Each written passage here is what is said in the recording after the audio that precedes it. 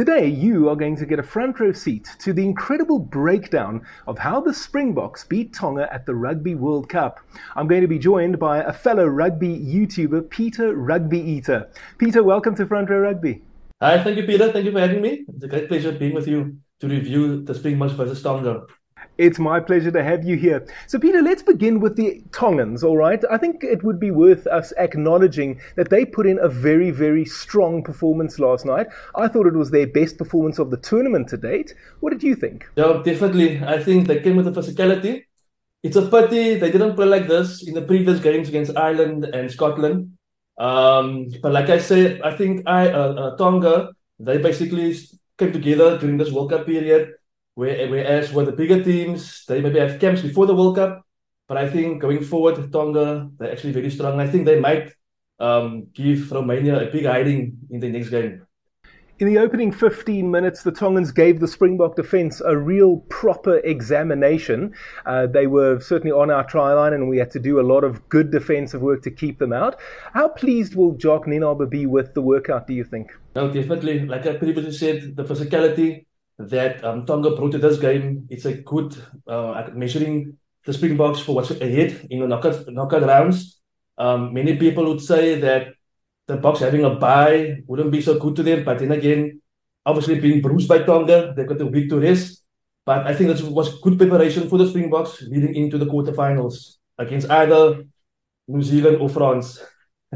Yeah, I agree with you. I think it's best to have that week off. I think the draw has actually suited us in that sense.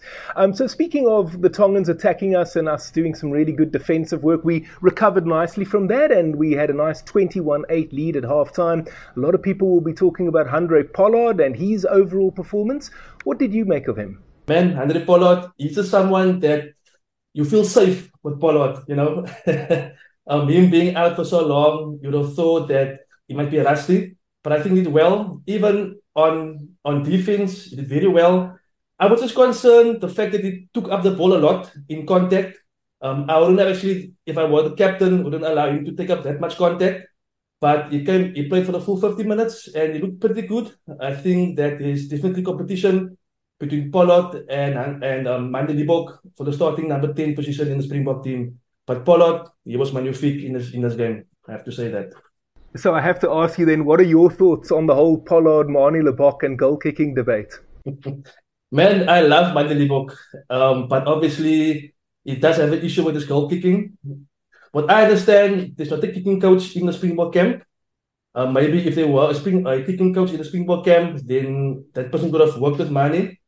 But I think with Pollard there, it will maybe spur Manie on to become better. And as you've seen, when Manie came on, he actually kicked all his kicks. So having Pollard there might be motivation for Manie Lebok to do well. But like I said, Pollard, he brings experience, he brings a calmness to the Springbok team. And if you have that calmness, then the team will be better going forward, especially in the knockout rounds of this World Cup. Okay, Peter, I'm appointing you Springbok coach for the quarterfinals. Who's your starting fly half? Sure. I would think if the Boks go with a 5-3 split, I would say. I would definitely start with Pollard and have Manie on the bench. Maybe as well, if the Boks go with a 6-2 split, I would maybe still have Manie on the bench because Manie can also cover fullback as well. He's quite fast on attack as well. But I would start with Pollard going into this knockout rounds. Do you really know your rugby? Do you always get your predictions right? Why not make some money then? Open an account right now with Tic Tac Bets and get up to 2,000 Rand and 20 spins with your first deposit. The link is appearing on your screen and I'll also put it in the description area. Please note that this is an affiliate link and I will make a little commission on it. Winners know when to stop. National Responsible Gambling Program. Toll-free helpline 0800 006 008. No persons under the age of 18 years are permitted to gamble. Another position that people have been talking a lot about is hooker. We saw Dion Fourie last night put in a solid performance. Man of the match as it turns out as well. Mostly found his jumpers as well. Had a good game overall. Did he do enough to make us feel comfortable that he's coming on when Bongi Mbonambi is coming off? I would say so, yes. Dion Fourie's overall play is very good, his general play. Obviously, people were very worried of his line-out throws. And as you mentioned, that he did quite well last night. So I would feel comfortable for John Fourie, as well as his work over the ball at the breakdowns. I think he won a couple of turnovers. And that's actually what you need, having Malcolm Marx not being the team, because Malcolm Marx brought that dimension as well. So I would feel better after seeing John Fourie performing last night. So I feel quite confident that he will do well for the Springboks coming on for Pongi late in the matches. Yeah. Another position that people will be talking about is eighth man, Jasper Visser versus Dwayne Vermeulen. Where do you stand on that? Whew, that's a coin toss. Jasper Visser is a very abrasive ball carrier, whereas Dwayne Vermeulen, like previously mentioned, experience very important, especially with those knockout games. But I would prefer maybe having Visser at number 8. But it's very tight. It's a very tight call to call. But I would say Jasper Visser being younger, maybe having more positive influences on the game. But Dwayne, he brings that calmness as well and that experience. But I will go with Visser.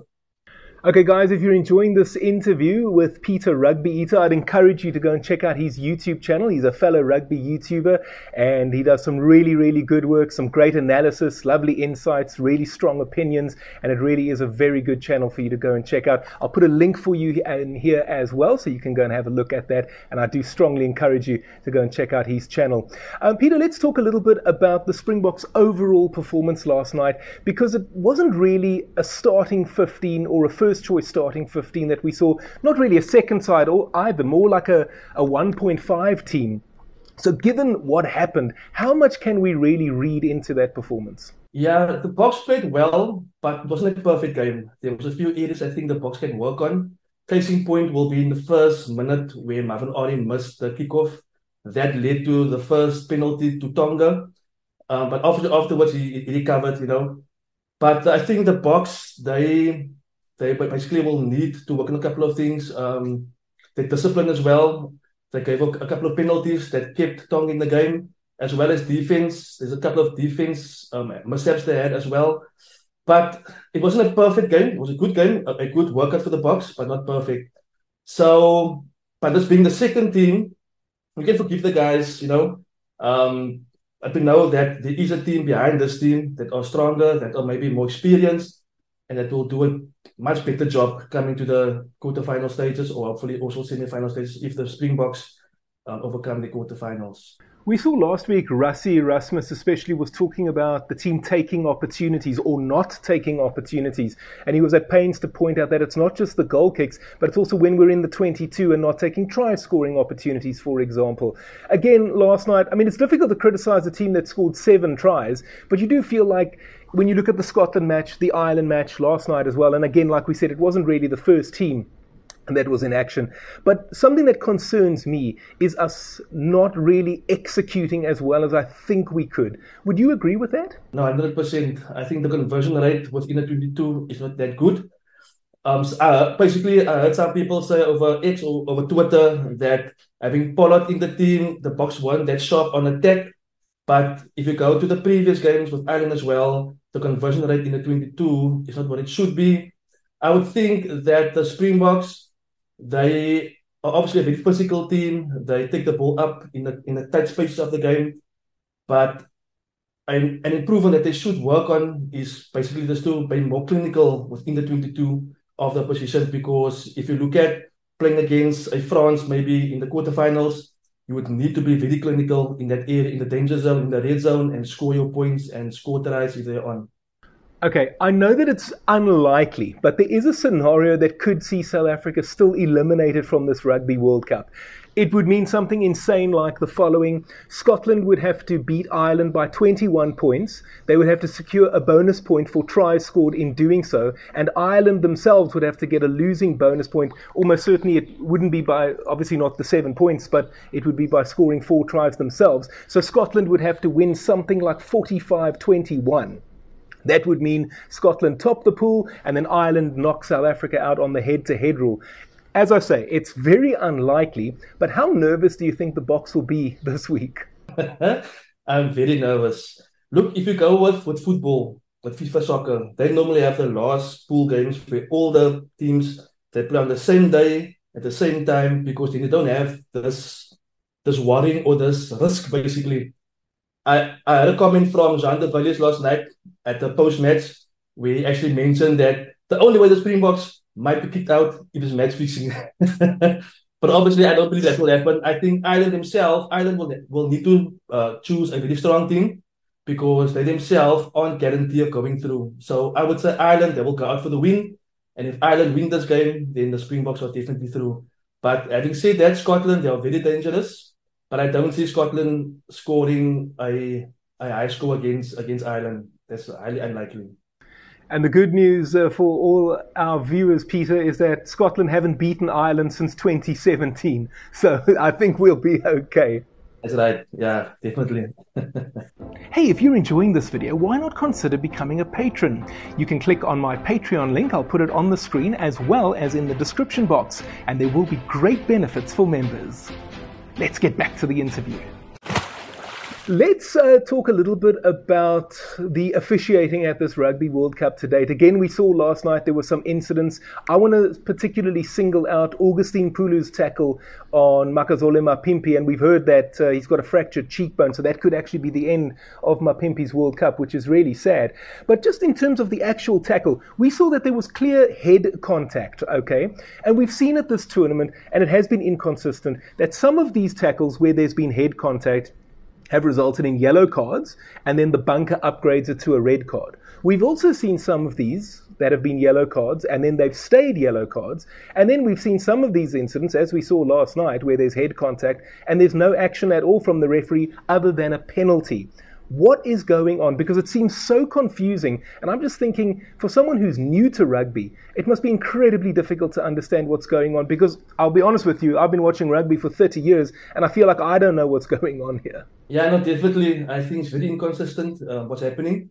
Definitely what I noticed is that head-to-head contact. My feeling was that whenever a player has contact with other player's head, that automatically is a yellow card. That's what we got now coming forward so far in this World Cup. Unfortunately, last night that didn't happen. I can also point out to the incident with Eben Etzebeth when Charles Piatau went up for the ball, he then jumped into Eben, and Luke Pierce actually had the audacity to ask, is this yellow? And then the bunker ref then had to talk him out of it because that was clearly not a yellow card offense. So there's very much inconsistencies, and I hope World Rugby sorts this out because it might do damage to the game of rugby, especially at the stage where you have neutrals watching and people that doesn't watch rugby, like the way we watch rugby, they might be turned off by this. But I think they need to sort out these inconsistencies from them. Absolutely. Peter, quick prediction for the quarterfinals. The Springboks probably will play the host nation, France, but we could still play the All Blacks. We'll see what happens. Do you think we win our quarterfinal either way? No, most definitely. Most definitely. Springboks to win by 3 points. I like that. I like that a lot. Peter, let me say it was lovely having you on Front Row Rugby today. An absolute pleasure. And I really hope that you'll come and visit us again in the future. No, thank you very much for the invitation. It was great having a chat with you and connecting with a fellow YouTuber. And if you invite me, I will definitely come back on. Thank you very much, Peter.